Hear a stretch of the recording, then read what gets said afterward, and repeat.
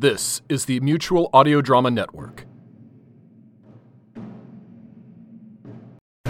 Welcome to Tuesday Terror. We've got quite the lineup today, starting with a Deadline short. The Deadline Anthology shorts are part of the Deadline Anthology series set as stories that are shorter than 15 minutes.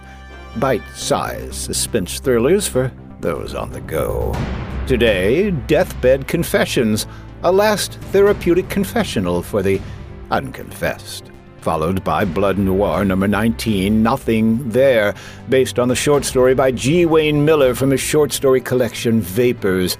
John is being haunted by the past as well as the present. Is it all in his mind? And we wind things up with The Master's Hungry Children.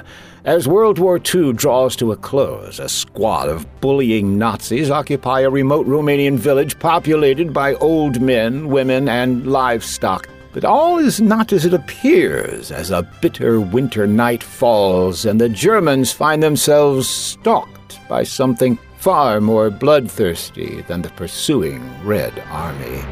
Hold on to your hats, grip the arms of your chairs with white knuckles, do whatever you have to do to prepare yourself for Tuesday Terror on the Mutual Audio Network.